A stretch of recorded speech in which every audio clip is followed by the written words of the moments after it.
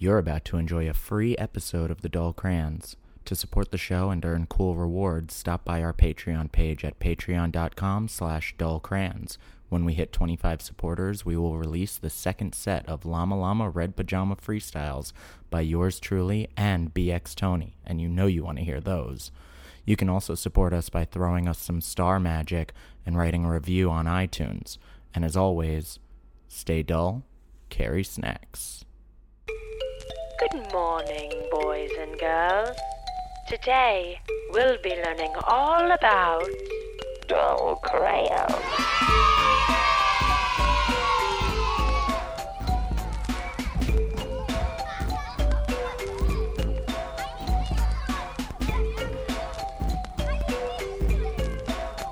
All right. Welcome back into the Crayon Box. You are on with the Dull Boys. I am your host, Gabriel Zuger. I am joined today by a first-time co-host, longtime fan of the show, longtime friend of myself, and that would be Malin. Malin, how you doing today?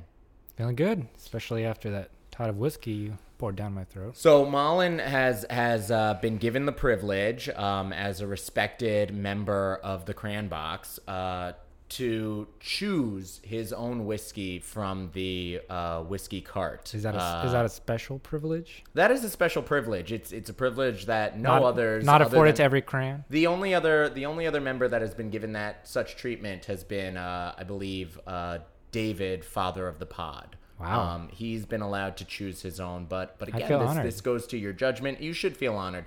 It also goes to the extensive nature of the whiskey cart at this point that I can't even choose anymore. It's purely I prefer it's sagging. if somebody else. Yeah, I think if you looked at it the wrong way, it would fall over. I wish there were like a shuffle button that I could just hit, like on the cart, so that they'd roll around on a conveyor belt and then come out at me at random, because I almost feel daunted with the choice, the oppressive freedom of how many different bourbons and ryes and whiskeys that I have at this point. So truly I prefer having somebody else come riches. over and tell me. Exactly. I prefer having somebody else come over and tell me what to drink. So Colin has chosen for us today. Are you drinking that too?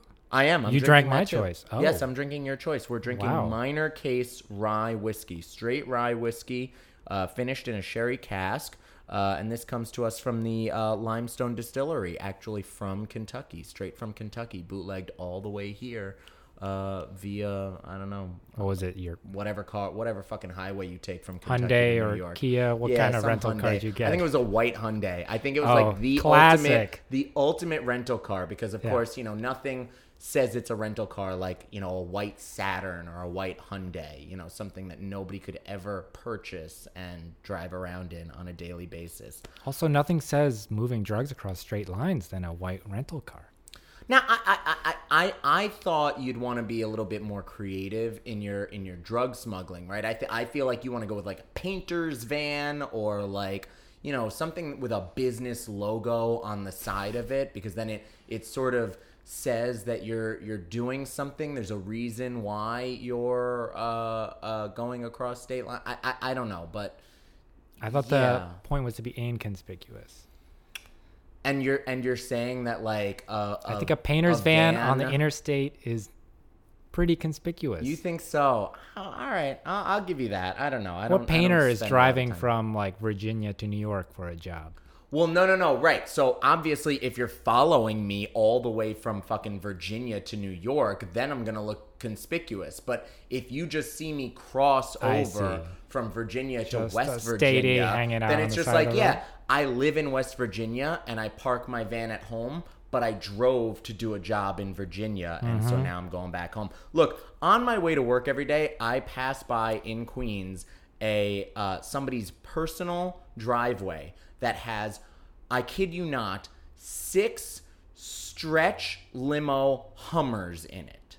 6 stretch limo Hummers in it. Now, I don't think those are their personal use Hummers. I think this person like runs the prom service. But again, like, I'm not going to be weirded out if I see that thing on the Triborough Bridge going into Manhattan.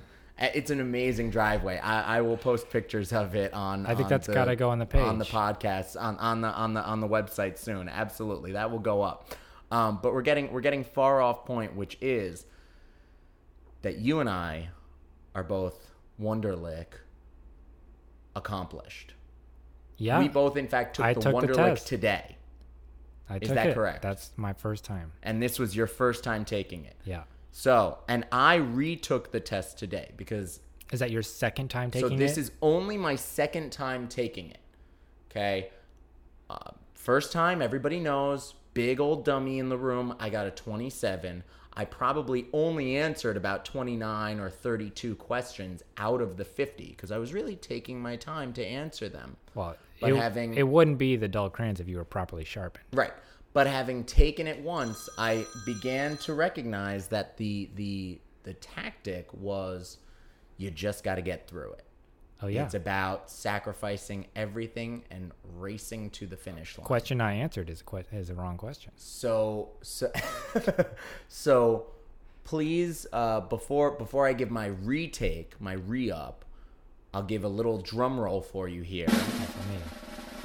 And then your score, sir. I got a 41.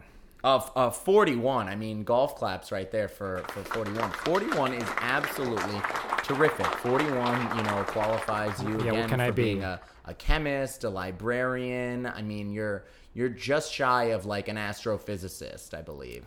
Shit. So that's what I was gunning for. 41 is really good. And I suppose you can be an astrophysicist. And again, just shy of Julian's 43, and I don't even Julian know got a 43? I don't even know what Willie got. Willie got like a 52 or something on a 50 choice question. But on my own retake, I jumped from 27 points to 42 points. Frog jumping David, father of the pod. Frog jumping wife of the pod. Frog jumping you yourself, Malin.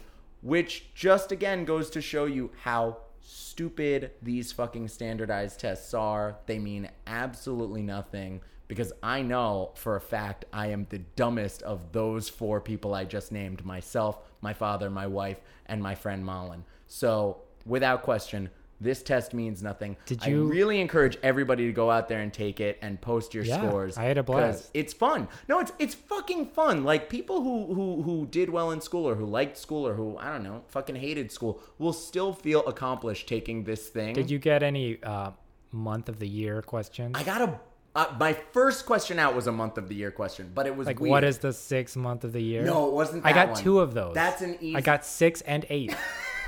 What are the 6th and 8th months of the year? I did have a few of those. I also had, the ever popular, what's the product of these 3 numbers? And one of the numbers is 0. Oh, man. And you're like, oh, you almost had me.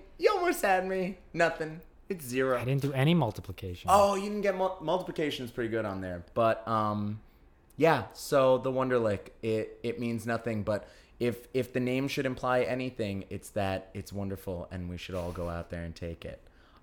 Moving right along, Malin, you dropping the pretense already. Malin, you and I spent the weekend enjoying some stout beers at a local Harlem drinking establishment and watching a football game that for the New York Football Giants went just absolutely terribly.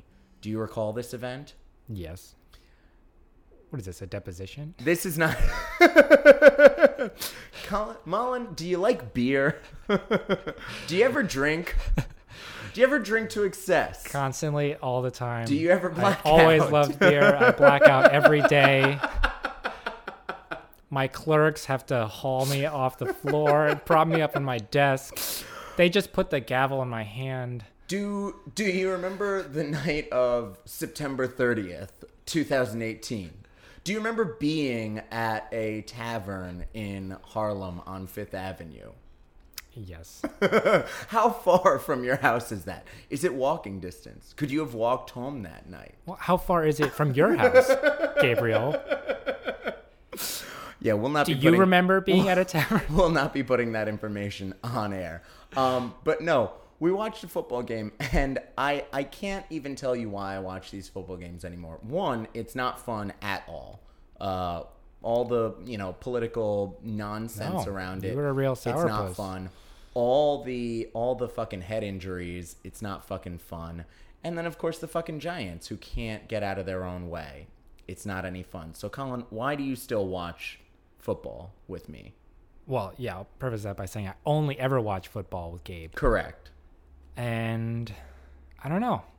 Something about football for me is synonymous in my mind or aligns with an idea of having like a relaxed Sunday where you don't have to do any shit Yep. or stay up late or work or do errands or go to school or whatever. I don't know how that eventually got settled in my mind because honestly, watching football, it can be kind of stressful. Yeah, I mean, you and I never really watched football growing up. It's not something that our parents It's not a family watched. thing. It's not a family thing. We didn't inherit Which I think how most teams, people get into sports. which is how most people get into any sport, right? Is that it's sort of foisted upon you by your parents, by your usually by your paternal figure, if I may say. And yet I certainly adopted it later in life and adopted a team. And I think in large part for exactly the reason you're saying, that really it was just, there was something so routine about it, right? I've always loved and admired basketball, especially growing up in New York, but the schedule doesn't make any sense to me. It's like sometimes you'll play games back to back. Sometimes you'll go 4 days without playing a game. I can never figure out the Knicks' schedule. I could never predict it. It's like, it's on a Tuesday, it's on a Wednesday, it's on a Friday, it's on a Saturday. I don't get it. But something about football, it's just always there on a Sunday. There's a comfort to the routineness of it. There's a regularity to it. And it's why I then transitioned so easily from football to golf, because golf, it's the same thing. It's just like, What day of the week is golf on? Well, golf is Thursday, Friday, Saturday, Sunday. Tournaments are 4 days. But, like, you don't watch Thursday and Friday, Right. And you really don't even need to watch Saturday because nobody's going to win or lose it on Saturday. You win and lose on Sunday. And so just like golf, you can, plop yourself down on a Sunday and have, like, 4 straight hours of, beams just inserted straight through your retinas, and it's just relaxing and enjoyable. And you just drink beer the whole time, obviously, because I like beer. I like beer. I've always liked beer. I like beer now. We're going to be doing that a lot, folks, so get used to it. But, yeah, I mean, but as you said, football is stressful, too, because I know I want to tear my hair out. There are times where I want to jump for joy. I think that's why you and I enjoy watching the game together, because you keep it sort of mellow and moderated. And then you get to watch a freak just jump around and scream and cry at the drop of a hat. Obviously, I would love to see the Giants win. And, how many losing seasons have there been now in a row? We did this the other day when they lost. I believe it's got to be six seasons straight, possibly 7 of 500 or less. Okay. In which we have there not was made one the playoffs. 500. I think there was year, 1 or 2 which 500 you counted years. as I'm counting that as season. a loss. I'm actually counting it as a losing season because they didn't make it to the playoffs. I see. I Right. think that the they got playoffs knocked have to be out the ball. on a technicality Right. or some Exactly. weird math. Exactly. Okay. And like there have been teams who have losing seasons. It's rare, but there have been teams in football who have losing seasons and go to the playoffs. I would count that as a winning season because frankly, you won your division. Right. You beat out all those other fucking losers in your division. Everyone so that's sucked a win. more than you did. Everyone sucked more than you did. That's a win. It's a competition. You only have to beat your opponent. You don't have to win by a majority. You just have to beat your shitty ass opponent. We need some shittier opponents. Right. I guess so. Yeah. But we're in a money market, as we would say. So it's a little bit tricky for us. Speaking of money markets, I'd like to segue right there into our next topic, which is actually the richest man in the world at this point. Jeff Bezos. Jeff Bald-ass Bezos. Bald-ass Bezos. So Bald-ass Bezos has an idea. It's an idea nobody's ever had before. It's called I'm Gonna Sell Shit for Cheap Online. No, wait, I made that up. He already had that idea. He has a new idea. His new idea is I'm rich, so everything I do must be smart. I'm going to fix the one thing nobody else has been able to fix in America, education. And Bezos has decided to do it this way. This coming to us from Quartz. Amazon CEO Jeff Bezos is launching a $2 billion, quote, day one fund to help homeless families in the U.S. and create a series of innovative preschools. In a statement posted on Twitter, Bezos said that he asked for suggestions on where to direct his philanthropy efforts last year, and that the Day One Fund was born out of those conversations. So he was asking around, what should I do with $2 billion? Yeah, he's so fucking stupid. He can't even figure out what to do philanthropically with his money. He's crowdsourcing ideas because he's never had an original fucking idea in his life. Yeah, bald ass, come at me. Quote, where's the good in the world and how can we spread it? Where are the opportunities to make things better? He wrote. Bezos currently ranks as the world's richest person and has to date been less active in philanthropy than some other top billionaires. The Amazon CEO announced his new organization would be creating a network of new nonprofit Tier 1 preschools in low-income communities. I really want to say that one again. Tier 1 preschools in low-income communities. I'm hearing a lot of... I don't know what a Tier 1 preschool is. I'm hearing a lot of tech jargon. I don't know what a Tier 2 preschool is. Preschools aren't tiered. In fact, there's no regulation on them whatsoever. I don't know what that... Like, there's no ranking. There's no anything on preschools. Because you can have profit preschools. You can have public preschools. You can have, like, preschools that go into K through 12. I don't know what the fuck that means. But wait, the next part intrigues me.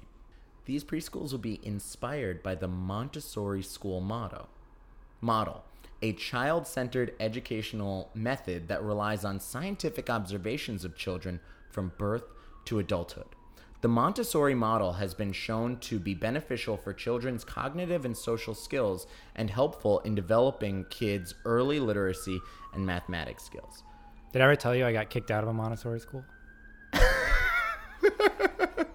You tell me that as though I don't already know that story and have heard it 50 times. But wait, before we get to that story, yes, you did. You got kicked out of a fucking Montessori school. As if that were possible. And I hated Montessori schools before I knew that you got kicked out of one as a child. But let me just preface all this by saying, Montessori sucks my ass. I fucking hate them. I think they're really stupid and antiquated. And the idea that we're gonna, we're still holding them up as the gold standard when it's scientific. I know it's scientific. It's scientific. Do we know when Montessori existed? Montessori was in like 1926. These things are so scientifically dated is what they are. And there's just stop doing it. Stop being Montessori. Stop being... No, but it's not Montessori. It's instead of the colored blocks or whatever wooden shapes, those preschoolers are going to be on computers, quote unquote, coding when what they're really going to be doing... because they're going to be tech. They're going to have great tech. They're going to have tech. They're going to have great tech. But they're going to be molded. They're going to be little Amazon shoppers. Yeah, exactly. Little consumers. But wait, stop being Montessori. All schools out there, if you're a school administrator, listen up. Stop being Montessori. It's done. Stop being Reggio Emilia. It's done. Maybe you can be International Baccalaureate. I hear that shit's going strong after 50 years. These other things are more than 50 years old. They're 70 to 100 years old, and they're dead. Stop doing it. They're fucking corpses. But all of that is prefaced to say, you went to a Montessori preschool. I did. Your Montessori preschool didn't agree with you, and you didn't agree with them. And as a result, you were booted. Tell us about that. Well, I wouldn't play with the blocks they have like special blocks. Now, when you right? say the blocks, let's go into this. So the blocks, there are the There's capital special, T, capital B, the blocks. There's Well, like there are two, special Montessori toys. in the world of education, there are two blocks. There are the Montessori blocks that you're speaking of, and there are the Carolyn Pratt building unit blocks. blocks, which, right, we think of as building blocks. They're wooden blocks. They're big. Some of them are as big as a child, and they come in very different shapes. specific shapes, right? Now, the Montessori blocks are table blocks, and you only use them on a table. A special table. And it's a special table. Is right. that the table that has holes cut in it? I believe so, yes. Okay, this is coming back. It's a special table with table blocks, and it's a lot of stacking is what it You're looks only like. allowed to use the blocks on the special You're table. sort of only allowed to stack on the table while you're sitting in a chair. Not standing up next to special the Montessori table. chair. Yeah, it's all very specialized. Yeah. Well, I was using one block as another. You can probably guess in which direction. And I guess that about sums up my attitude towards Montessori, and that also the resulting booting sums up Montessori's attitude towards me. Right. They didn't want me building with their shit. Right. So then you found a school, and this was preschool, right? This was preschool. Yeah. Yeah, it pre-K. was. Yeah, it was pre-K, right. Is that the same thing? Yeah, it's the same thing. Then you found a school that supported your building and was okay with the creative nature of it. I went to Bank Street. You went to the most progressive place on the planet Earth. They had like whole dumpsters full of unit blocks. Who frankly would have encouraged you to take your unit blocks and use them as a cell phone, even though this was, the 1990s. We'll use them as a car phone. Use them as a car phone. Who would have encouraged you to call Willie up to like pretend eating with your blocks. I mean, you could have combed your hair with the blocks and they would have been okay. So yeah, Montessori is the worst of the worst. Not only are they not beneficial to cognitive and social skills, as this one is talking about, but they're basically education Nazis. Let's just put it out there. They're education Nazis. So Bezos is so unoriginal. He not only can't think of how to spend his money, he can't come up with an education system that's different in any way, even though LeBron James can figure out like how to innovate in education. And he's aligned himself with the education Nazis, as we're now referring to them.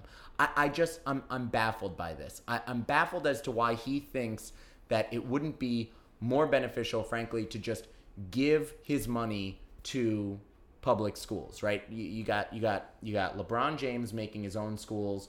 You got Chance the Rapper giving money to Chicago public schools. Just like, here, take money, do whatever you want with it. Don't forget about Facebook guy.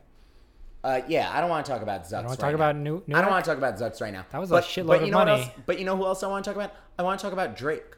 Because you've also got Drake out there who's just buying people's shopping carts, right? Going into supermarkets, right? A la his God's Plan video, and just saying, hey, you know what? I got you. I got your shopping cart. So you know what? Here's my call to arms. Here's my call to Bezos, bald ass Bezos. Don't even do this. Don't waste your money making new schools. Schools are out there. Schools exist. Preschools exist. Schools exist. Don't make a new thing. Go buy every school's shopping cart. Hell, you have a website with shopping carts, right? Let every school in America, or whatever, pick a district. I don't care. Pick your own fucking districts. Pick a district, say, fill up your shopping cart, and I got you. I got you. So that we don't have kids bringing fucking toilet paper to school, which is basically what every public school in America is doing. Having kids bringing cleaning supplies and toilet paper. And it's fucking ridiculous. Buy the shopping carts, Bezos. Don't open these fucking schools. Yeah, well, I think that is an idea. And I think... You think he's going to listen? I don't think Jeff Bezos is going to give free shit to anyone. He's going to open up a school marketplace, I bet that. It's going to be like the Amazon of schooling. You go on there, Different schools are up there. They're competing for students. That sounds so right. But Amazon is secretly undermining them and undercutting them. Well, you know, there are they do with their whole marketplace. There are these like they're gonna techify preschool. There are these like Skype tutoring websites that you can be on as a teacher, right? And you can basically like Skype a kid somewhere in Shanghai, right? And tutor them in English or tutor them in this or that, right? And you get paid by the hour for it. I don't know what it is. But I've been hearing about it from other teachers. I could see that being the marketplace, right? The marketplace is like, I'm selling... Don't even need schools. I'm selling 2 hours, you know, and it's look at my ratings. It's going to be daycare. Look at my ratings. I've got 4.98 ratings on my lessons. That's right. It's going to be daycare with kids sitting in front of laptops getting Skype lessons from the highest bidder. I don't like this. This is so dark. It's freaking me out. I don't want to be giving any of these villains ideas. Not that I want to keep it and like make money off. You think Amazon doesn't have the ideas already? Sickening. You know they're way ahead of us. God, they must be. Listen, you know. But speaking of just handing out shopping carts full of shit to schools and getting more money in this sort of orbit and aura. Let's talk.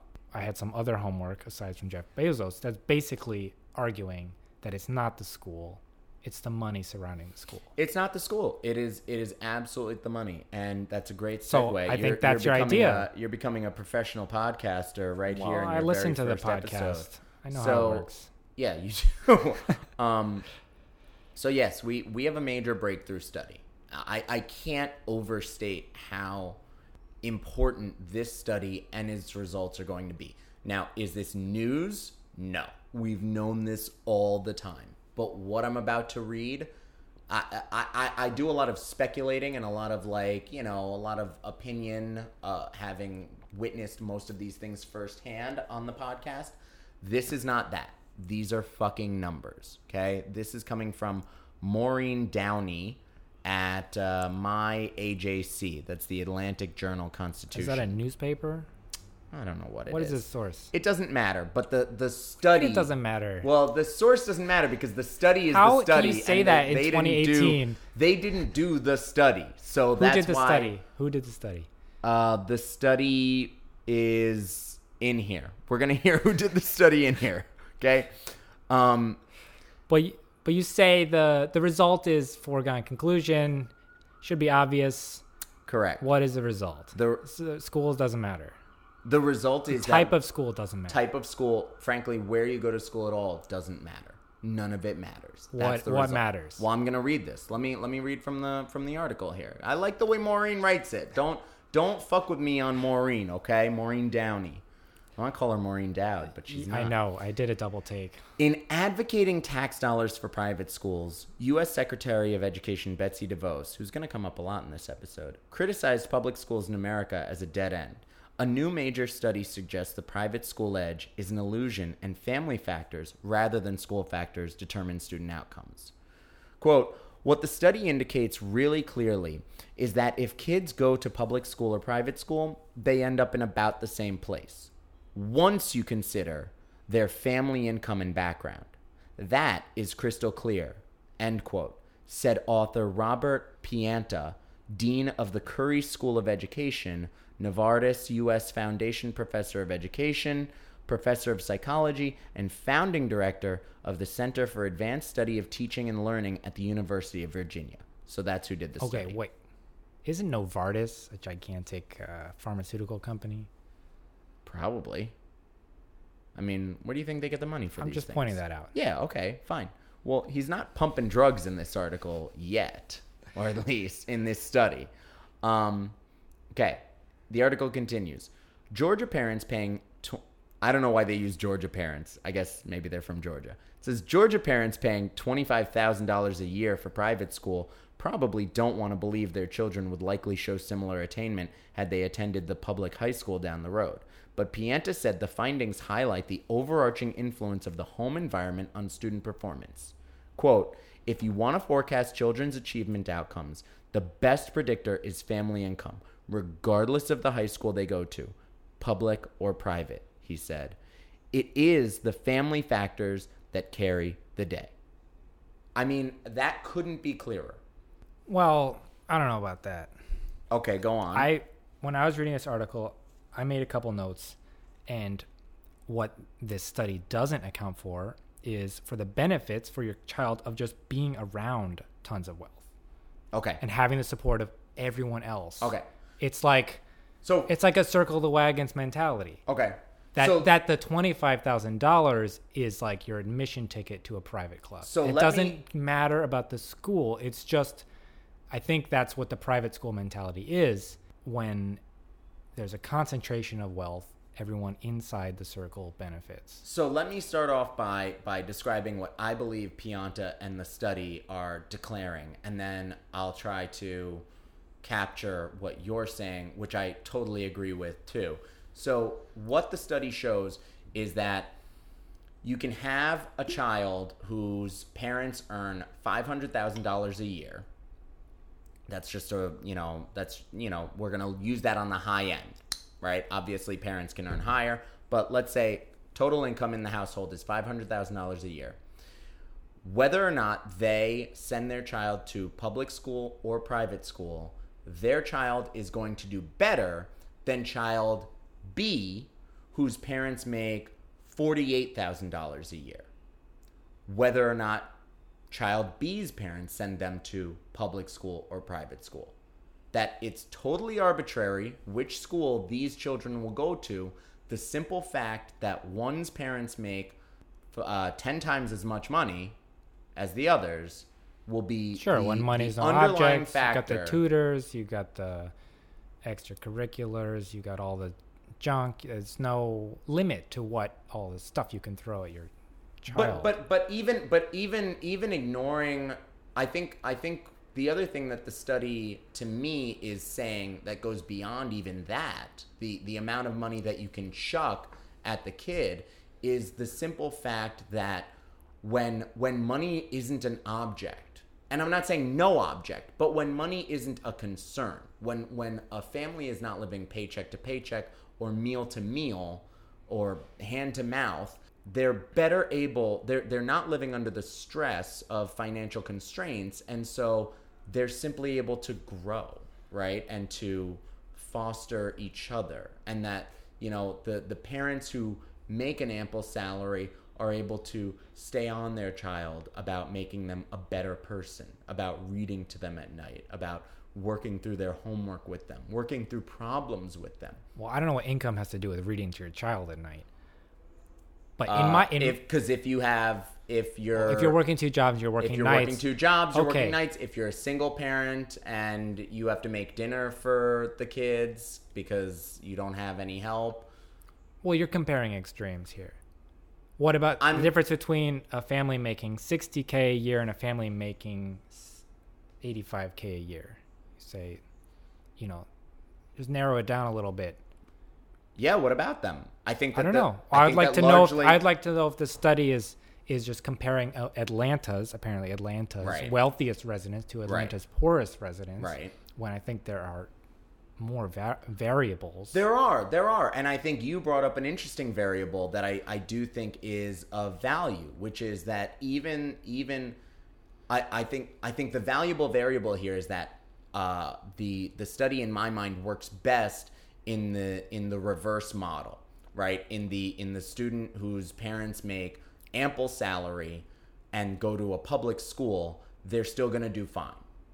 But I think the reverse case of the child whose parents do not make an ample salary, maybe they get into a private school on scholarship, to your point, they're actually going to outperform their other self that would have gone to public school simply by being around wealth, simply by being around affluence. And it won't matter the schooling. I think so. It's not the school, and you and I are agreed it's here. It's the culture. It's the culture. It's That's not right. that the teachers are better there. It's not that the education is different. Hey, guess what? Well, that brings me to my second point. 2 plus 2 in both schools. That brings me to my second point I wrote down in my notebook. Go ahead. There's no denying that school in America is as much a social construct as it is a pedagogical one. Not only is there no denying it, I look at high school only as a social construct. There's almost no academic. Think of the fact that To high me, school. there's nothing academic about Think of the high fact school. that high school it's only social. is It's a just trope a prison. in Hollywood movies. Right. Why is that? Why are all our movies and it's TV a very shows about high specific. schools and It's prisons? a specific high school. Yeah. Like, because the social dynamics there are so fascinating, right? I one of the best, cinematic moments in the last 2 decades is in Mean Girls, when Lindsay Lohan begins going to public high school after being homeschooled in Africa, and she views the whole thing. She even views the mall later on as like a zoological examination, right? As like there's the fake out scenes where they're acting like baboons or wild cheetahs or animals. whatever, right? At the watering hole and shit. Like, because that's really what it is. It's just, let's force them all together and just sort of see what the fuck happens. I mean, it's a psychological experiment more than it is an actual form of education. Right. So I would say what this article is not saying is that there are tangible benefits to just being around wealth at that time in your life. Agreed. That, go beyond networking, because the obvious one is going to be that people are going to say it's networking, right? That's the deciding factor in your level of success later on. Sure. Who you know. Which is important, definitely. But right, what we're saying is also just like, the money just brushes off, like it all brushes off on everybody, right? If you're around the money, you're going to be sort of brought up by it. But the reverse is not true. If you're in the public school, but you've still got the money, well then frankly, maybe it's sort of brushing off you and brushing onto other people around you. You might be bringing up the rest of your class. Right. Look, I think it's something we've always known. It's just been the dirty little secret in American education. But why is this breaking news if everyone it's not knows breaking it? news. I think because if it's so obvious. I think because to have a study that actually, looks in on this and in a longitudinal way. I see. So now it's peer-reviewed word of God. Yeah, peer-reviewed, exactly. And I do also think it's of note, too, because of our current Secretary of Education's enamoredness with vouchers and with school choice. And what this article is basically saying is, fuck school choice. Actually, choice don't matter. What matters is what socioeconomic state you're born into, what your privilege looks like. That's what matters. And it matters top to bottom. It matters in your opportunities, but it also matters just in how you will be educated. All right. We're going to pause there. When we come back, we promise much more fun in the fun half, including Snack Report. Is the second half always the fun half? It's not always the fun half, but it's generally more fun. But when our opening halves are as deep as this one is, we like to kick it fun on the second. All right. Kick it fun, I guess. We can only go up from here. So we'll be back with the Snack Report, more from the Devos camp, and a trip international. More on the other side.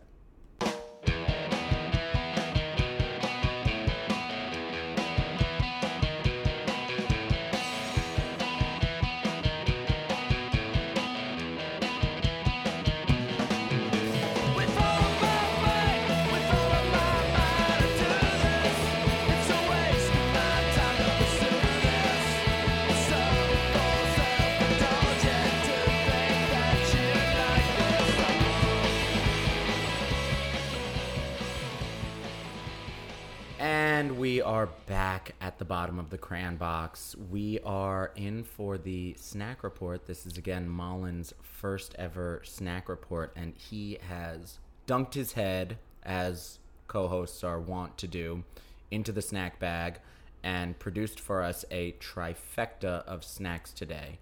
It's a three-way snack report. It's a three-way snack report. Gotta love your three-ways, man. Like, you remember You Don't Know Jack. Yeah. You Don't Know Jack, one of the greatest video games of all time. It was a trivia game. More of a computer. It was a computer game. I seem to It recall was. playing No, it on was like an ancient like Compaq or I something. misspoke. That's totally fair. It was a computer game. The It was big a box trivia monitor. game. It was fantastic. They had a three-way in the game. It was hysterical. It was basically trivia with funny voices. It was trivia with funny voices and like occasionally like, you know, graphic scenes on, yeah, like just weird shit. Screams, whatever. Debauchery. Back to the point. Colin has picked us a three-way of snacks, all what from does you the know? brand. What does You Don't Know Jack have to do with trifectas? Because they had a three-way in it. There would be a question, right? Typically, there were 4 players in You Don't Know Jack, but then there would be something called a three-way, where it would be like a sorting game, where you would pick: is this a type of dog, a type of apple, or both, or something? And then, like, as answers flashed on the board, you would have to answer: is it a type of dog, a type of apple, or both? Oh. And yes, like there are a lot that. of apple and dog crossovers, so that's why I chose those two as examples. You know, Got like any crisp? yeah, yeah. The Corgan. I don't know. I made one up. It's like a corgi and a. Wait, that sounds fun. I don't know. Does You Yeah. Don't Know Jack still exist? Are they up You to know like what- You Don't Know Jack Volume 40? You Don't Know Jack existed on the Xbox at one point in a downloadable version. Damn. So I mean, somebody's still out there doing it.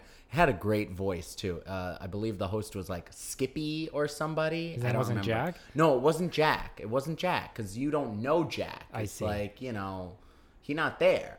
You gotta find him. It was like a Carmen Sandiego thing. I don't know, but. Anyway, we're on to Doritos today, and these are Doritos. It's a Doritos trifecta. These are Doritos, I must say, with sort of a southwestern flair, perhaps because they come to us from the bunker. This is a shipment. These are imported. Shipment direct from Parents of the Pod, coming from the bunker in Southwest America, Colorado, USA. And Colin, do you want to tell us the names of the 3 of these? Sure. So we have Doritos toasted corn flavor. We have Doritos tortilla chips taco flavor. And then we have Doritos Tapatio salsa picante flavor.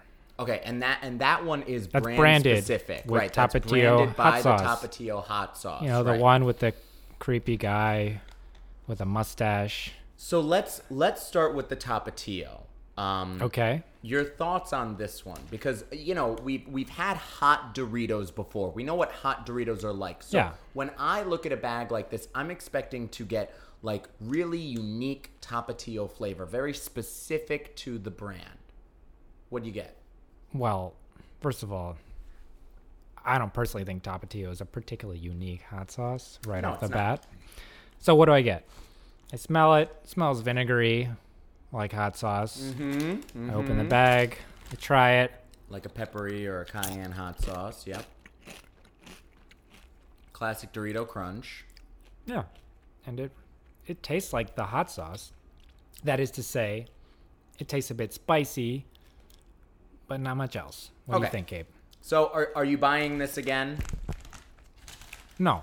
I'm going to buy regular Doritos and put my own hot sauce on them. Yeah, or I'm gonna buy other hot Doritos. Like there are those like lava Doritos or whatever. Like, I mean, unless Doritos and Tapatio have some sort of like, you know, one hand washes the other deal, I'm not really sure why they went to this extent. Oh, they're probably owned by the same company. They're probably owned by the same company, but it just feels like a branding failure because it's not going to earn them anything. Nobody's going to be won over by this. Nobody's going to go through the store and say like, "Oh my God, Tapatio is on Doritos now." No, that's not the way it works. Yeah. A Well, honestly, if crossover I of go this into a level burrito is joint idiotic. and I see Tapatio on the table, I'm feeling a little bummed. So I'm biased. You know, I'd much rather see Cholula, Frank's, or Valentina. Okay. Oh, well, you're not going to see Valentina on there, but yeah. Well, in my dreams, I Keep do. wishing. Yeah. All right, on to the taco flavor. These are Doritos tortilla chips taco flavor. Right. Now, I So love the there's- bag. Can you describe the bag for us on this So one? it's like a throwback or something. Yo, it's so vintage, retro. The Doritos logo looks like it stepped out of like 1968 or something. It's got this sort of goofy looking Brady Bunch type font with the, block coloring. Honestly, I could see like Fred Flintstone like doing an advertisement for these or something. Yeah. Or, like you said, it could be in an episode of the Brady Bunch. It's really And not only is it sort of Doritos, funky. it's Doritos tortilla chips. Like they have to make a distinction that these are tortilla chips. Like I guess they made that distinction know. at some I don't point know why they when would do America didn't know what tortilla chips were. Yeah. I want to say maybe like once Tostitos like hit it big, especially after Hint of Lime, that Doritos wanted to like rebrand as not like with the potato chips and all that I other see. shit. Like we're a Okay. tortilla chip. You can also use us for like tortilla things. Right. So Doritos tortilla chips, taco flavor. I wonder if they have other flavors of these vintage Doritos. And then at the who could bottom say? in the government lettering it says flavored tortilla chips. Right. So I'm gonna eat one now. All right, your thoughts on this? Chewing. Now, I like this thing. I think I get a little bit of taco flavor. I mean, I don't know what taco flavor is. what is and- taco and flavor? I'm not even a meat eater anymore. Presumably so it's beef. presumably, yes. I think of taco flavor as whatever a taco tastes like. Well, when there you- is MSG when you here, put it so in the yeah, hard it's beef. shell that you get at home, right? When you put it in the hard shell as a kid, Yeah, and it's you sprinkle salt and fake fat. cheese on it, and there's like a greasy ground beef in it, and that's Yeah. what I think of. I think of that. So basically it's just a Dorito with slightly less flavor than you're used to. I guess, but I want a different flavor because Doritos Because are it's not Doritos exactly are what? Just a dusted. cheese flavor. My I fingers want aren't this to turning be- orange. No, they're not dusted, right? And even the coloring is a little bit dimmer, or duller. Because as they're we might Doritos say on tortilla here. chips. I guess They're so. not regular Doritos. So I don't know. You said earlier that maybe they were like sort of like a cooler ranch, but kind of like light. Like they had some ranchiness. It's Cool Ranch. It's Cool Ranch. Well, it's cooler. It's cool. It's everything. lukewarm ranch. It's not Coolest Ranch. Yeah, it's like No, we're all still waiting for that. We're not ready for that. Chill Ranch. I don't know. Chill Ranch. All right. Netflix and Chill Ranch. And now on to our last one, which I was very excited about because it comes in a similar packaging to the Doritos Blaze, which are the lava hot ones.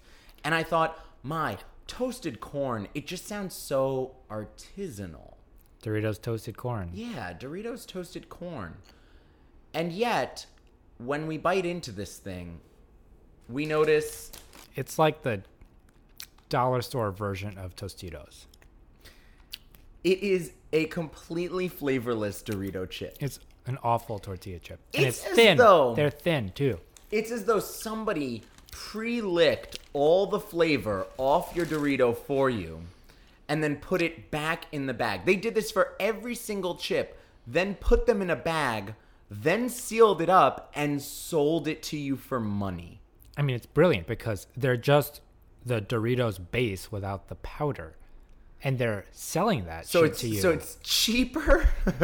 They don't have to put any powder in It's that bag. cheaper. It's totally rebranded, and And it's toasted corn flavored tortilla chips. But my question is still, at the end of the day, why?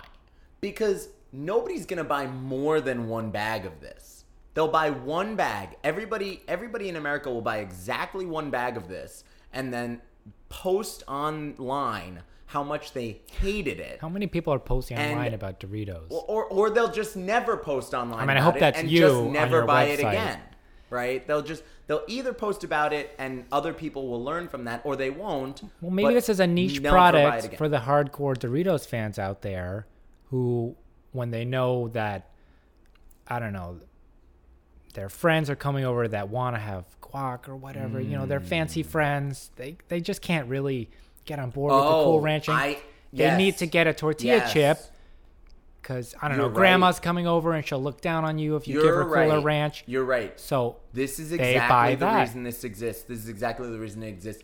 It's to dupe your bougie friends when they come over into thinking you bought high-end tortilla chips, right? Because they come over with their fancy dip, and they think honestly, you bought a tortilla chip is just a tortilla chip. You bought the like blue corn, or you bought this, and instead you hide the bag, you throw the bag out, and then at the end of the night you're like, "Hey, what up, bitches? Y'all been eating Doritos all night." Psych. Tortilla chips do just have 3 ingredients: corn, oil, and salt, and that is. Surprisingly, I was surprised. I flipped this over. This is a Doritos bag. You know, the front looks like totally extreme. It looks like there's flames popping out of this thing. Max. I expect Tony Hawk to be coming out of this thing. Because when you flip a Doritos bag over, there's like 6 paragraphs of ingredients. Yes. It's like a passage from Moby Dick. You can't even read through it. Yeah. But here it's just corn, vegetable oil, and salt. I think of it more like the Bible because it almost has to come in 2 columns. Right? That's how many ingredients there are running next to parallel to the terrible saturated fat quotient in the nutritional information. I see. So when we're quoting the Doritos ingredients, we say, so in ranches 617, monosodium glutamate, and diphenhydramine or whatever. And Nabisco said the firmament was good. I think diphenhydramine is actually Benadryl. Would you have Benadryl Doritos? I would eat so many Benadryl Doritos. It's not even funny. How can you ask me a question like that? In fact, later on, when we're done recording this and you leave, I'm probably just gonna crush cover up some Benadryl.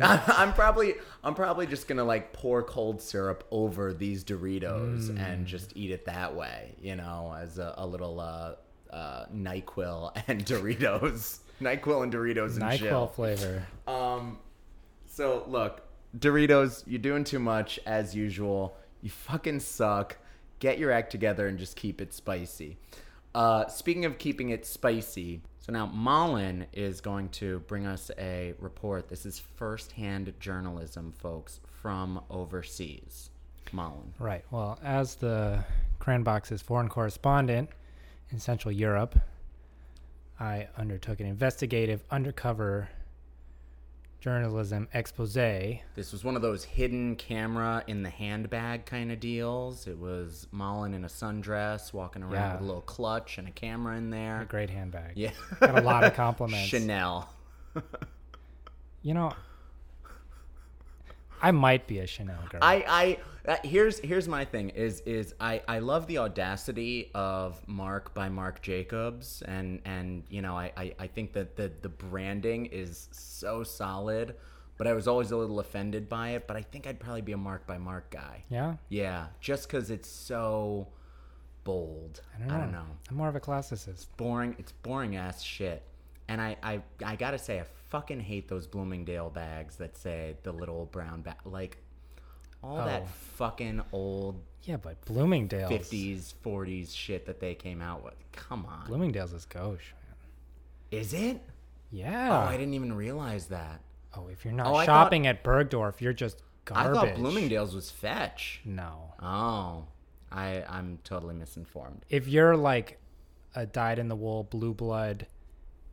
frosty old lady from the Upper East Side, you were getting personally dressed by professional shoppers on like the 13th floor of Bergdorf. Yeah. The only thing I actually ever bought from Bloomingdale's was my wedding suit.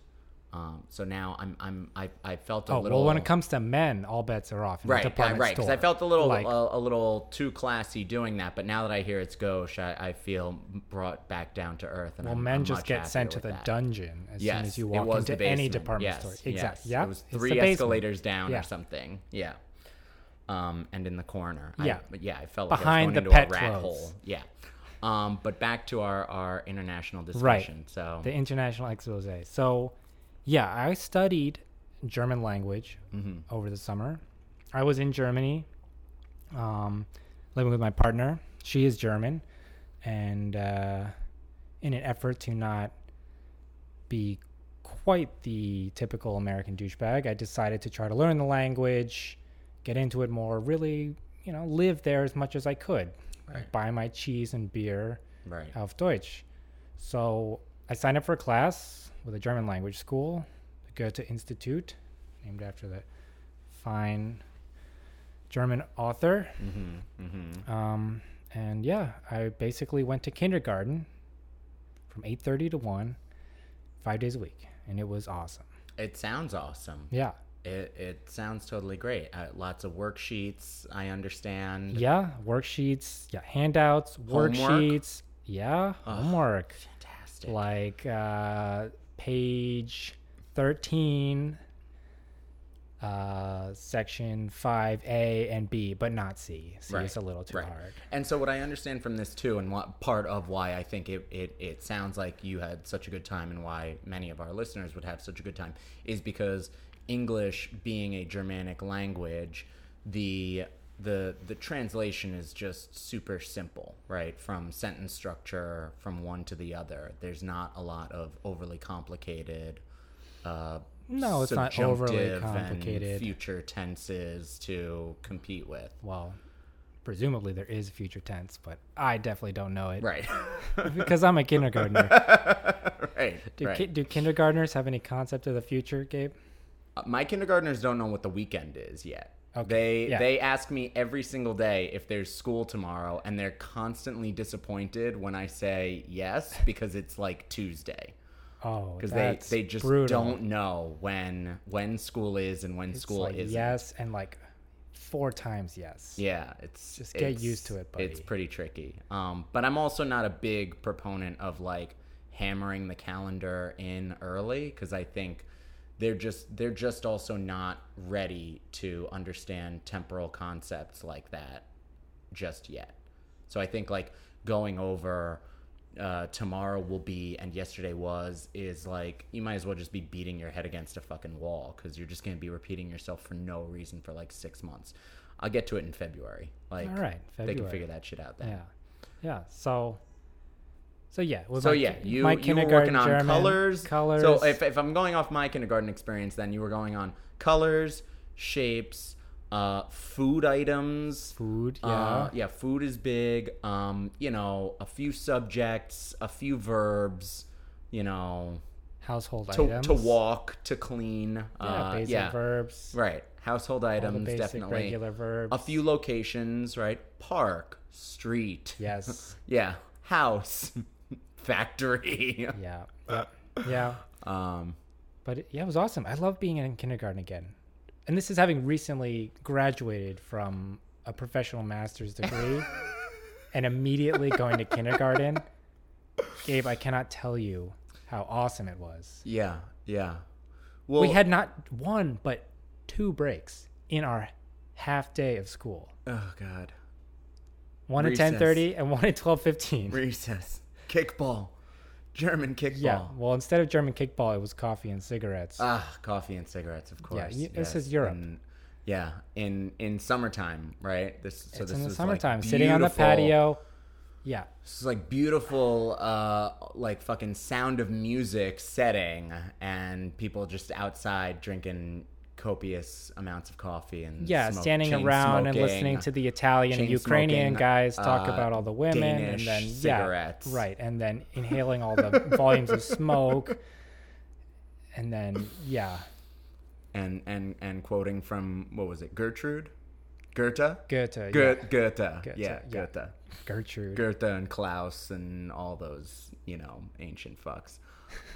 Terrific. It sounds like a great experience. But you learned more than just what about the German education system in your own continuing ed program. You also found out a little bit for us about real German school. the actual school system in Germany. Right, because whereas it might be a total mindfuck for you to teach your students about actual school, for my kindergarten class, we're actually all like 30, so we can handle it. So our teacher told us, as part of the curriculum, like, what is German school like? How does it work? How does, the subtext being like, how is Germany so awesome? And how do all your other countries suck so bad? Right. And so, I learned a thing or two about German grade school, and that it is in fact heavily tracked starting after the 4th grade. And so as soon as your teacher told you that, she then sent 5 of her students to one side of the room and didn't speak to them for the rest of the lesson. Yeah, it's like that's right? basically... She was like, I'm telling you that we track things just so that you understand what I'm about to do next. Yeah, right. And like Fabio, Serge, and Yokiko, They were all please sent to the walk basement. over to the basement. You're going to be a construction worker, and there's nothing you can do about it. If I remember, you were in class 1A, but then they were suddenly sent to a class with no nomenclature, no name whatsoever. It's just sort of like asterisk class. Yeah, we don't talk about that. We don't them who shall not be named. Yeah, it's actually it reminds me a lot of the Indian caste system. They're the untouchable ones. Yeah. So yeah, we've got Brahmins and untouchables and whatever's in the middle. Right. Just everything. Yeah. Everyone else. Yeah. The people in the middle are just the people that are going to go around the carousel of reincarnation again, and right, until they end up in one. Probably place come or the back other. as themselves, right? Until they get it right next time. Right. Better luck next time. But tell us about the actual tracking system. Starting in what age did you say? Starting in 4th grade. 4th grade, right? So 4th grade. So 4th grade, there First would to be a 4th filtering grade. First to system. 4th grade. Mm-hmm. Well, first of all, this is Germany, so kindergarten is a big thing. Everyone does kindergarten, Right. of course, which I don't believe you have to do in the United States. I mean, at this point, I think Is it required? Yeah, I think at this point, kindergarten is the new standard 0 year. In every state. Yeah, Okay, but that wasn't always. that the case. wasn't always the case. Absolutely not. All right. So you do kindergarten. That's whatever. I guess they invented it, so it's probably better than ours in some way. And then you go 1st through 4th.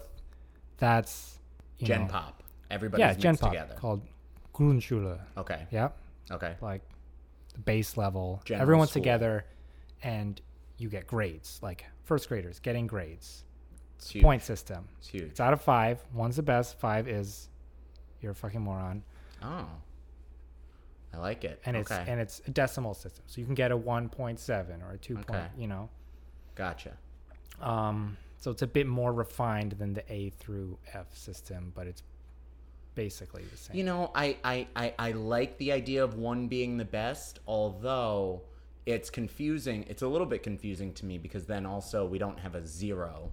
No. So like that's weird, right? Because theoretically, if 1.5 is worse than 1, then shouldn't 0.5 be better than 1? But I'm getting away from myself because really what I want them to you have, can go below 1. Actually. you can go below. That's like an honors thing. Or That's something. like when your weighted that's like when your classes. GPA is Right, like when your GPA 4.2. is 4.2 because of weighted Yeah. classes, right? Right. But really what I think I want them to have is more of an Olympic system, because if you're going to go with decimals and like with hundredths places, then you might as well be giving kids like a 7.38 out of 10. Okay, out of 10. I think, and I think they would understand that. It's very metric, right? It's a base 10 system, Yeah. Anyway, but go on. So you're graded 1 through 5 in grades 5. 1 through 4. And then based on those grades. Based on those grades, so not a standardized test, but based on your based grades. on you're grades. sorted. It's based on grades, I think, for the most part, plus teachers' comments. And I think there's some way that parents can attempt to influence this momentous decision. Because like here in America, and we've talked about this before, parents can influence things like private school admissions by getting a Supreme Court justice or the Dalai Lama to write letters on their children's behalf, even if they've never met those kids in their lives. Recommendations. Is that recommendations? Is that a thing that you think I don't think they so. would be? Yeah, I didn't think so either. Right. That doesn't sound. First of all, it doesn't sound equitable, and nor does it sound efficient. So it doesn't sound German. Doesn't sound German. No. It's very by the books, and it's so basically it's your grades. If you have shitty grades, you're gonna end up tracked accordingly. Right. If you have great grades, nice job, Johnny. You're going to gymnasium. Right. So let's talk about the 3 systems then. Once you are tracked. Right. So you got gymnasium, Okay. which we would call gym class. Right. That's the best one. And that's the one you want to best. be in. That's A1. That's like what we would think of as like normal high school, like where you're learning English, economics, French, you're learning 2 languages, sciences, and literature. Okay, right? so that's like so that's really interesting because you're telling me this is the best. These are the best and the brightest, but then you're also saying they're only going to normal high school. So, well, I think it's. We were talking about, school being a social construct, right? And in America, we have this like social idea what high school is, Right? like the basic. Totally. Platonic idea of high school, it's like most resembling that. Right. So then even though most American high schools are not that, I would say. They're Okay. not like hunky-dory, like everyone's learning like Latin and French. No, And- right. But, Right. And there's sort of. But that's what you see in the movies. Of course, yeah. Right. This is the Breakfast Club version of normal high school. Okay, great. So then what you're saying is, instead of what we would think of over here as like, oh, you're in the special class, you are going to be learning more advanced things. They're learning normal things. So then surely what you're saying is, if you're not in gymnasium, you're learning less than normal things. Well, you're learning less than what we vocational accept as things. the standard. You're learning vocational things. Oh. Yeah. Oh, so these, again, going with our Breakfast Club John Hughes style analogy, then these people who are not Shop in gymnasium class. are in shop class and metal class and auto class. I mean, not in like 5th grade, but that's where they're going to end up. Oh, Yeah. or like home ec even. Yeah. I mean, like, So there's 2 other schools. There's Regelschule, which is like the middle one, and okay. Oh, sorry. Regelschule is like the grouping of both of what I'm about to tell you. Yeah, And yeah. There's two. So there's 2, two and like, mixed. these are like the other ones, Right. not gymnasium. Gymnasium is like normal academic school. Right. And then you've got Realschule, real school, real talk. Gymnasium's where G Star came from, right? Right, Because exactly. that's what they call them over there. They're the G Stars. They're the and then G-Stars. They decided to brand that and sell jeans over here. Yeah. Yeah, G Star Raw. And then Hauptschule, Okay. like main school. Mm-hmm. So you got real school, main school, and gym class. Got it. And so basically that goes up to, let's see, what's the next cutoff is after 9th grade. Okay, so you're tracked in 4th grade. You're tracked in 4th going grade. into middle school. Going- Let's say basically, starting going middle into middle school. school from 5th to 9th grade. Yeah. And then you're saying there's another track.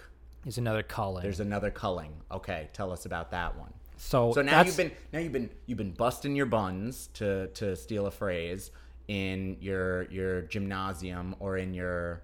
Can you ever get out of gymnasium? No, once you're in, you're in. I guess you could be demoted. But I have to assume there's like a vast social safety net that's not going to let that happen. I was gonna say that they're not letting anybody so out. gymnasium's simple. Once you're Okay. in, you're there till after 12th grade. It's like Olive Garden. When you're in, your family, and then you're right. there until you go to university and become like a lawyer or something. Got it. Perfect. Okay, so but that's then- simple. Right, but then if you're in the rough schoola or the Let's say you're in Hauptschule. right, That's the dumpy one, right? Right. We're not dump. I'm sure they're very nice schools. then you get to 9th grade. You've been Then you get to busting 9th. your buns. Then you get to 9th after. and then what happens? After 9th grade, most of these people will go into like vocational training, where you're working half time and you're Okay. doing classes about that job the other Okay. half of the time. So before that, we think they were doing some maths, some One language English, maybe, one language, not two. right? And Some then they were literature, doing not studying economics, Right. studying some math and maybe some basic science, and also some vocational little social classes. studies like, and vocational. And now they're going to be going into 9th grade with strictly vocational classes. after 9th grade. Yeah. After 9th grade, strictly vocational classes And working. and working, right? And, And, like, internship earning money. or apprenticeship or something. Yeah. Yeah. So Oh, but I think we discussed this. They don't believe in slave labor like we do over here as you far get as paid. internships go. So you actually get paid starting in high school when you're taking your vocational class. I don't think it's a living wage, but you get money. But you get money, whereas Yeah. like you and I went to internships in high school and Yeah. we got, quote, job experience, Exposure. end quote, Yeah. exposure. They didn't even use the term networking back then, which, I mean, Didn't it exist. wasn't. It Not didn't for us. exist. I'm sure they use it now. Yeah. Networking Oh boy, opportunities. those internships meant diddly squat. They Yeah. meant I didn't get home until 7:00 some nights. Oof. But they Yeah. didn't do anything. So anyway, so these people are getting paid. They're getting some pocket change.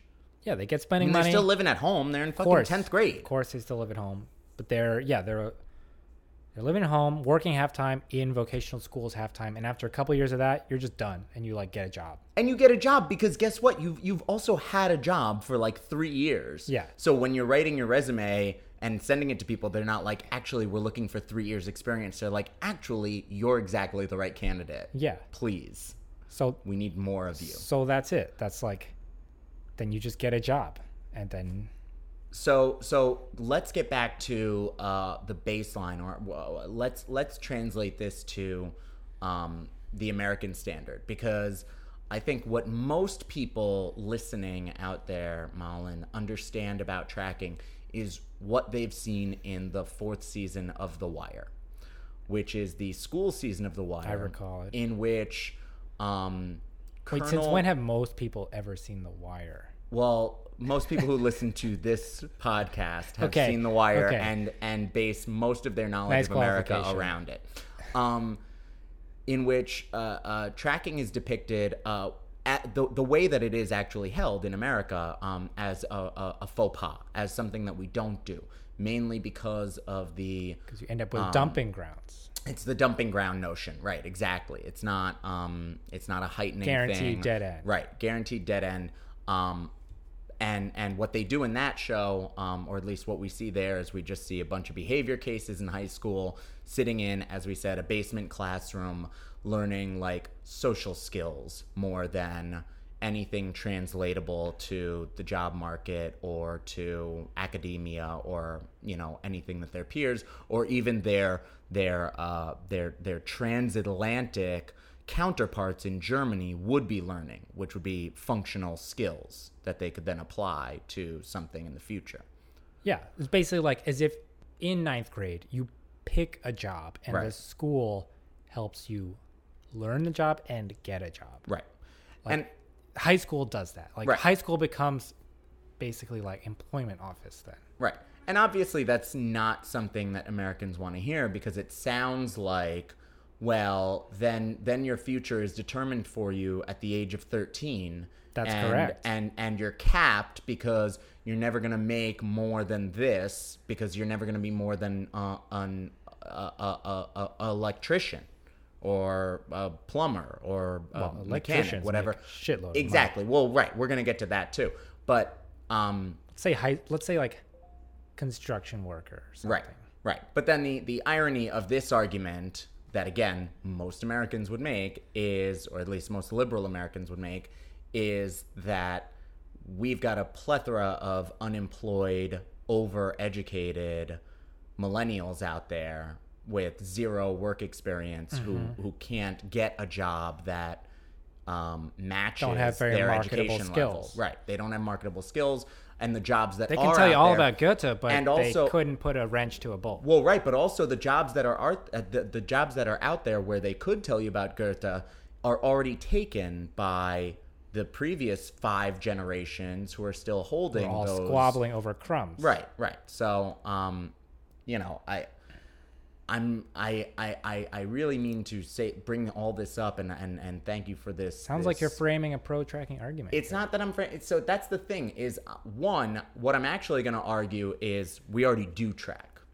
I think there's a lot of tracking that goes on in America and in our Unspoken culture tracking. that, right, exactly. We don't call it tracking because that would be dirty and Sure. illegal. I was but tracked. You were absolutely tracked. in my middle school and high school. Right.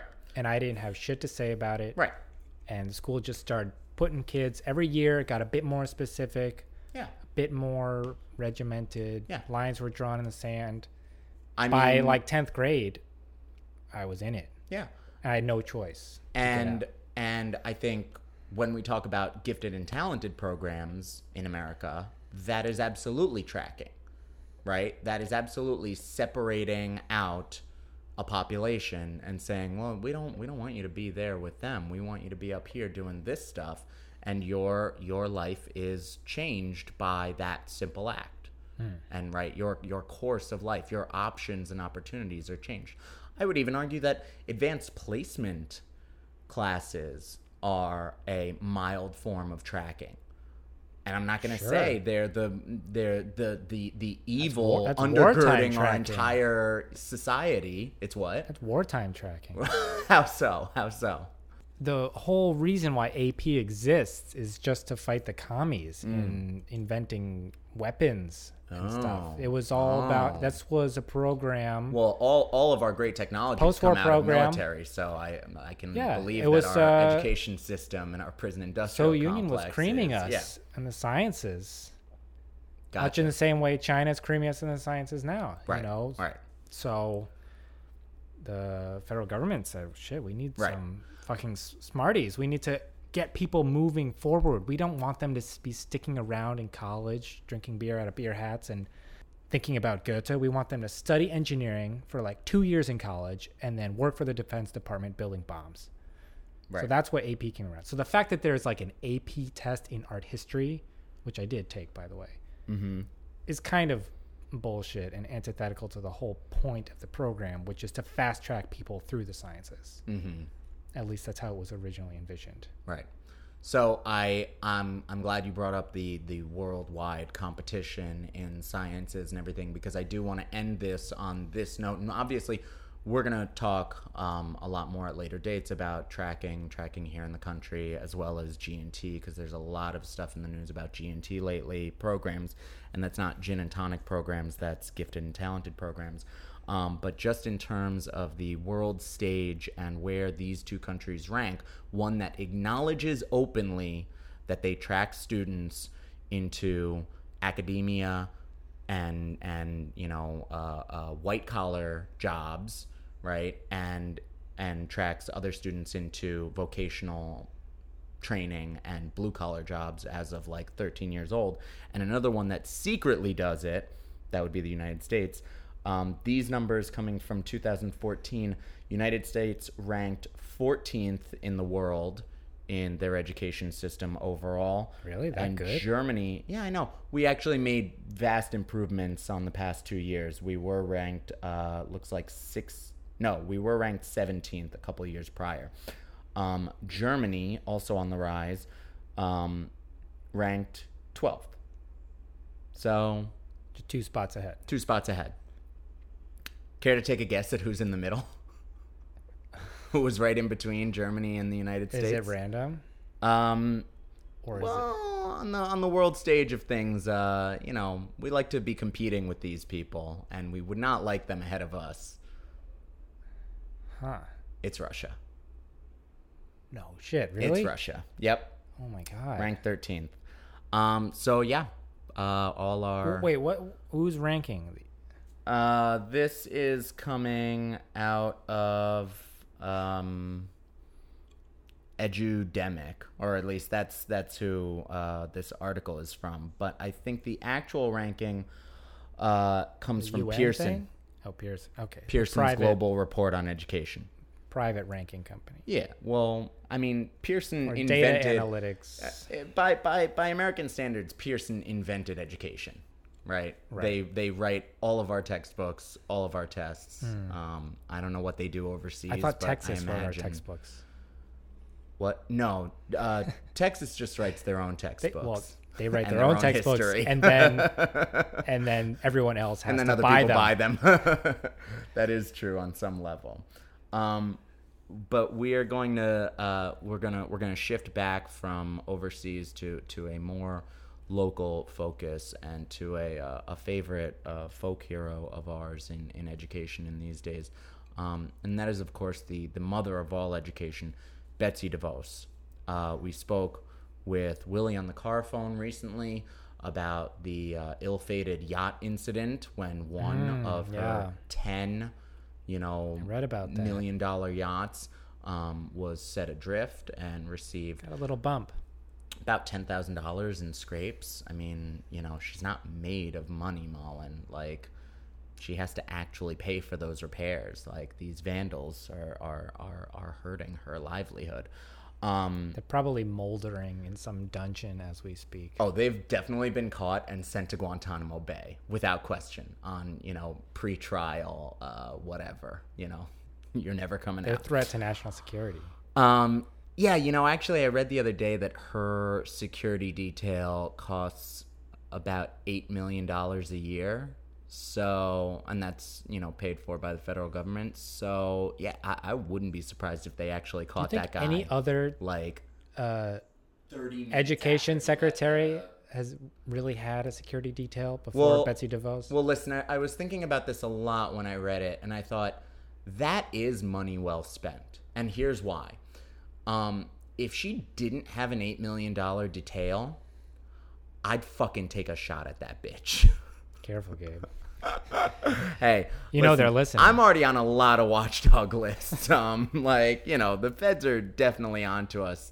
I do track our listener stats, and I do have a lot of listeners coming from the Langley area for some reason in Virginia. I don't know what's there, but no, but really, like, if she didn't have a huge detail, do you not think that, like, people would be not only ruining her dinners the way that they currently ruin, every hardcore Republican senator's dinners these days in restaurants, like, screaming fascist at Mitch McConnell, but I think people would actually be, like, just straight up throwing garbage at her.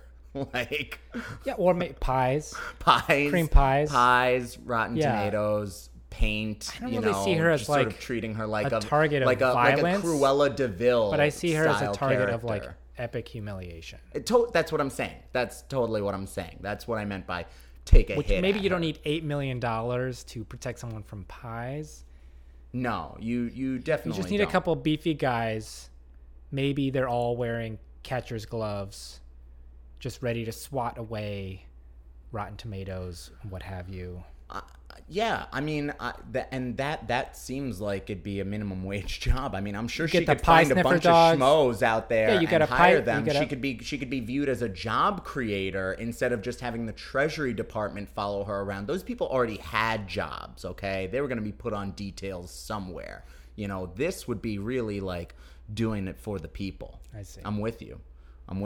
But speaking of her security, so we talked about the yacht, but following the yacht incident and all the reporting on it, Vox decided to do a piece on her in their famed McMansion Hell column, which you're a big fan of, yes? Yeah, I love McMansion Hell. If you don't know what it is, it's a blog maintained, written, I forget his or her name, an architecture critic. This says Kate Wagner. Is it Kate Wagner? I don't know, but I'll Either get back to you on that. We'll have a link in the site. We will definitely put a link in the show notes. You got to check out McMansion Hell. We all know this type of building.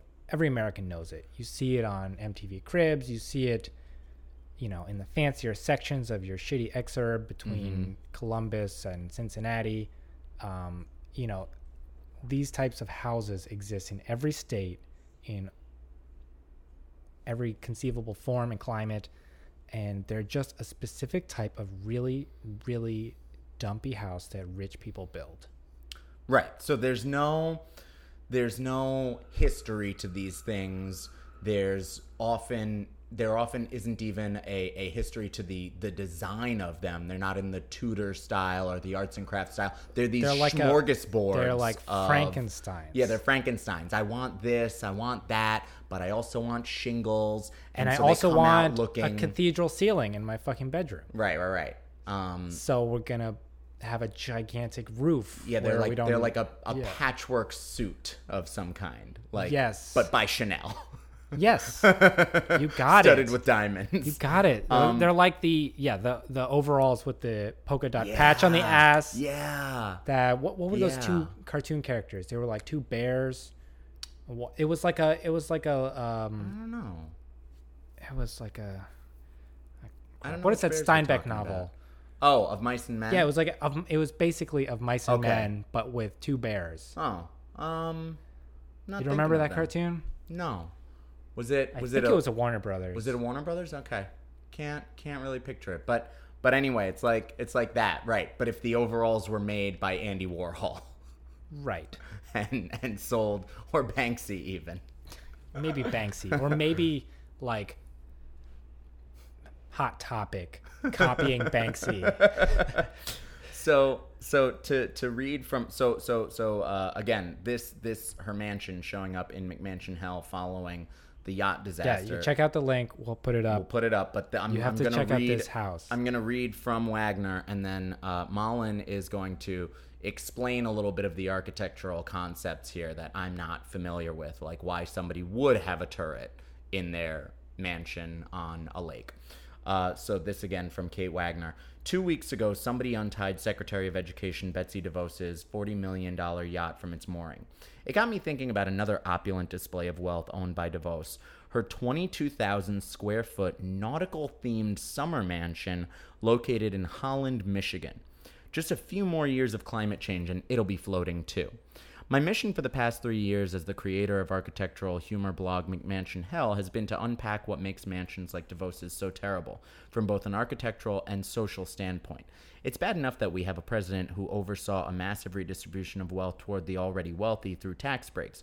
What's worse is that obscenely wealthy people just like him waste all their money building pseudo-castles and other eclectic tragedies, all while wagging their finger at the rest of us, telling us to eat cake. All right, so I'm going to skip through some more like telling of us the... to eat shit. I'm going to skip through... Well, she didn't want to write that. This is on Vox. I'm going to skip through Vox some a more of family the publication? Blackwater talk and politics to get to the actual description of the house. So Betsy's house is, in general, a mess. The home attempts to play on the historical American school of architecture known as the shingle style. This style, often seen by historians as a combination of the emerging arts and crafts movement and 19th century eclecticism, is known for its extensive use of shingles as a building material and its multi-massed, massing is a fancy word for the building's three-dimensional forms, architectural complexity. Betsy likely went with this style because it is very popular in New England, where she is not, because she's in Michigan, and in coastal enclaves, which she's not in because Michigan is not a fucking coast, of the rich and famous in general. Even though Betsy is riffing on the shingle style, there's a difference between architectural complexity and a mess, just as there's a difference between a masterful use of vocabulary and replacing every word in a sentence with the longest synonym you can find in the thesaurus, which is very funny because it reminds us of the episode of Friends where Joey learns how to use a thesaurus and writes a letter on behalf of Chandler and Monica for their adoption agency. Supporting them, and he even replaces his own name being Joey with signed baby kangaroo. Yeah. Yeah, that about sums it up. So let's see the photo. Okay, so here's the photo. Oh yeah. So tell us what you're noticing. So we know that there's lots of shingles and lots of layers. I mean, it looks sort of like a layered birthday cake. Or a wedding cake. If you decided to make a wedding cake by just like dumping a bunch of cake shit in a mound. Yeah. So it's very mound-like. It is very mound-like. No, you're absolutely right. It is the shape of a mound. There or a pyramid almost. Like there is, a wide mass at the bottom, and then it sort of comes up into one point for some reason. Right. So, that's a cathedral ceiling I was telling you about. Okay. The master bedroom. So I don't know if Gabe introduced me as such, but I am an architect, and when Kate Wagner, is her name? When she talks about massing, that is like the rough sort of physical shape of any structure. Like if you were gonna build this using blocks, for example, what are those blocks called? Unit blocks. If you're gonna build this in unit blocks, you would be forced to reduce it to like a basic mass. Gotcha. So when we talk about the massing of this house, it's not a massing in the sense that there's like different things going on. It's just like a chunk of shit piled together. Right. And all those giant chunk of shit is put together with a bunch of different historic references Right. that don't have a lot of business with each other. Right. If it were designed by somebody who cared to think about how these historic styles worked back in the 1880s. Yeah. So, yeah, I don't know. When I look at this, it's like, yeah, it's just a big chunk of stuff. Like even me looking There's at like, it. let's see, counting 1, 3, 4, 5, 6, 7, 8, 9, 11, 12 different window styles. Yeah. Kate makes a big point of the window style thing, which is weird. It's definitely funny to look at. But even looking at it for me as a novice, I can tell that like there's just something that looks kind of grotesque and almost like tumorous about the house, where there's all these. Here's like, your tumor right here. Yeah, there it is. Tell us about that. So that's one. like kind of like, I guess, sort of resembling a bay window. Right. If like the sides of the bay window were curved glass and like the bottom of it were this it's a tub. bulbous sort of like cast iron tub. It shape. literally looks like a boat has been shoved into half of the house, and that's like the stern of a boat. There should be And a rudder inside, coming out of the it bottom may of very well be. It may that. look You know, like this is what happens when you design a house, and it's also that shape. just based on how fancy you can make each room. That bulbous thing is right next to what is already a curved. I don't even know what you call that part of the house, but Yeah, it's a like bit of a like wraparound curved porch. tower kind of thing. Yeah, and so it just with has another a weird bulbous protrusion on the roof. wavy, like warbled feel to it. Right, and yeah, it's two round masses shoved together with a little awkward house cleavage in there. Right. And then you've got these weird windows coming out of the shingled roofs. Yeah, those are those are eyebrow dormers. The eyebrows, right, which just look like they're coming out of the warped. garage or something. and then across on the other side of the house, you have an eyebrow dormer that's like 2 stories tall. Right. It really is a That's- mess. that's Do they have a studio picture of in the there. back? They do. They Oh, do. They okay. have a picture. Where's the back? picture of the inside. Okay, yeah. So the back, you really got to go to the website and look at this, because the back is even better because it's like 95% roof. It's all roof. All I see is roof and then trees. I cannot find where the actual doorway is or where the building itself is. Yeah. It seems like roof going straight into sidewalk somehow. Yeah.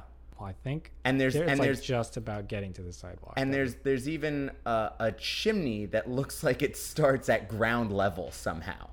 I'm not even sure how this is physically possible. That might be the grill. That might be the outdoor grill. So yeah, I don't know if she talks about what it costs to build this thing. interior There's shots. interiors too. Tell us what How do you they think get of some of these? these Why- interiors.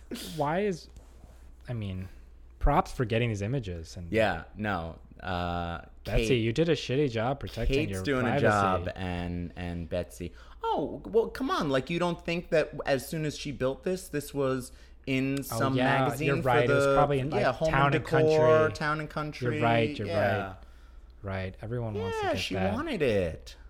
Yeah. She's proud of the shitty job that her and her contractors and her designers did. Yeah. She loves the Great. fact that half of the house looks like an Applebee's when you light it up at night. Oh yeah. It looks like a fucking fast casual. I swear to God, she's got striped awnings on it. Like It's a TGI Fridays. it's a TGI Fridays. That's exactly what it is. Like I can really see her coming out of there in a seersucker suit, you know, and sitting on a I think she does rocking wear chair. I think I have seen her wearing a seersucker suit. Get out. Is it a pantsuit or like a skirt suit? She wears skirt suits. Yeah, that's what I thought. But can you Please. do a seersucker She's not- skirt? She's not Crooked Hillary. She wears skirts like women should. Gotcha. That's right. Yeah, she's a Republican. Right. Yeah. But you got to check it out. It's totally tasteless. Please go to the site. It's and it's even great better than commentary. The yacht. I love. Oh, the writing on the pictures is Kate's terrific. commentary. She does meme-like comments for every square inch of these photos, and you got to read them. No, it's brilliant, and I hope that check out McMansion Hell to get a real architectural schooling on why these particular types of houses that we all know and love to hate on, but aren't quite sure why they suck. Right. Is going to tell you why they suck. Right. No, it's and totally what to look great. for in a real house. Kate seems to be doing what I could only equate to with Neil deGrasse Tyson. Right. She's doing for architecture what Neil deGrasse does for science. Yeah. Right. She makes it totally understandable and also fun for the average person. Yeah. So yeah, I hope that when you come back, Malin, that we'll be able to find another appropriate McMansion Hell to discuss, and that you'll be back with us soon. Yeah, it's been a blast. Oh, well, thank you so much for coming, and as always, if you've enjoyed this episode, please subscribe to us on iTunes. Write us a review. Send us to your teacher, go to your the kids' site. Teachers. Go to the homepage. What is the site? Oh, go to our Patreon. Our Patreon Yeah, at that's the site. patreon.com/dullcrayons. Yep, go to That's there. where you There's see a all the lot of photos, great content, postings. the links. Yep, got links in there, as well as fun giveaways and stuff happening. So definitely check that out, and we will be joined by you again in the Crayon Box soon. All right. See y'all. Have a good night. The Dull Crayons is a free and independent podcast supported by listeners like you. To show us support and keep us free, stop by our Patreon page at patreon.com/dullcrayons and write into us at dullcrayons@gmail.com. Along with our hosts for this episode, we'd like to thank Jesse Katz and Gwen Gallitzer for the theme music and Colin Matthews for the logo.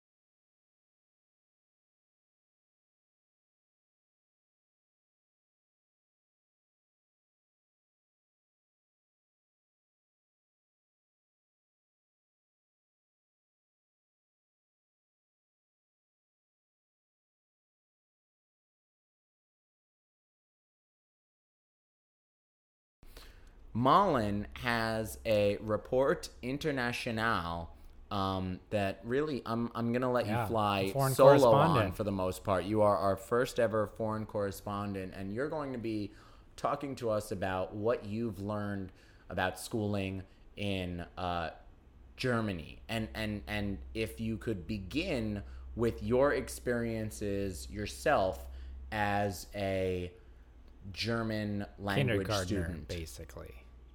So a self-described German kindergartner. Yeah. All right. So I was in Germany over the summer studying language. My partner's German. She is an excellent English speaker, as Gabe can attest. But, in an effort to do my part and not to seem like such an American douchebag, I decided to turn the tables and learn German. So I went to a German school in Dresden. It's called the Goethe Institute, named after the famous German writer.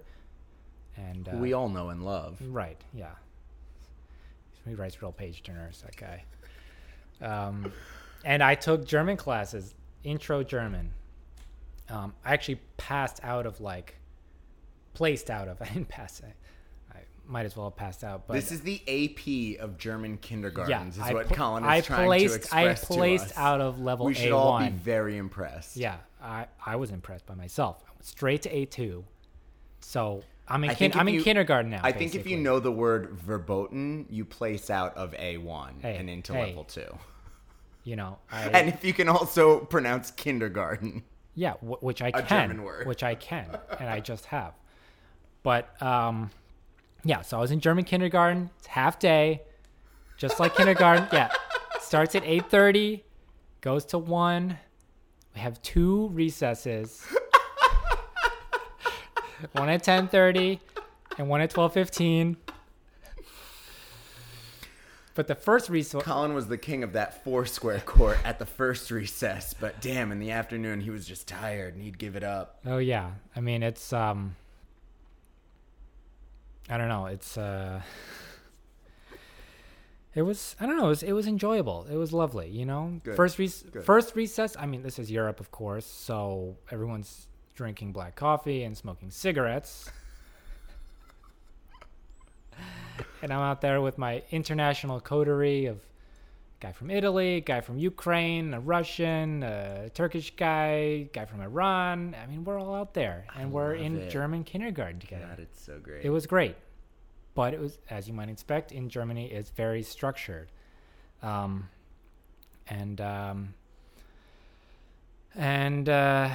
even in recess, they had you walking in 2 straight lines. Yeah. And keeping pleats in your trousers and nice creases at all times. Mm-hmm. Yeah. Punctuality is key. My uniform. Punctuality is key. You want to be back in your desks before the whistle. And yes, but it was good. I enjoyed it. The structure. Yeah, I recall you recess. saying there was a lot of cutting and gluing and basic bitch worksheets. I did have a workbook. Yeah, it's true. I had a workbook. Which, as we said, everybody should go out there and take the Wonderlic because it's fun. Having a workbook is basically the adult version of adult coloring books, or I should say the educational version of adult coloring books. It's you feel really accomplished doing the most basic task. Oh yeah. And it's fucking great. And it's so much better than checking your email or your spam filter. Sure. Conjugating the present tense and a regular verb. I'm all about that. Right. I get my homework done in 15 minutes. Right. I nail it perfectly. Right. And when I show up the next morning, my teacher is proud of me. Right. And you That's get what actual school should be human about. contact out of it. Right. Yeah. Instead of these apps, it's not like Duolingo where it's there's just always more you can do, right? Always more tests, always more this. Just oh, you got Malin got a gold star today for his homework. Now he gets to go to recess feeling good about himself. Mm-hmm. Yeah. So one part of my curriculum is that I... sorry, can we pause this? Yeah. Sorry, I got to take...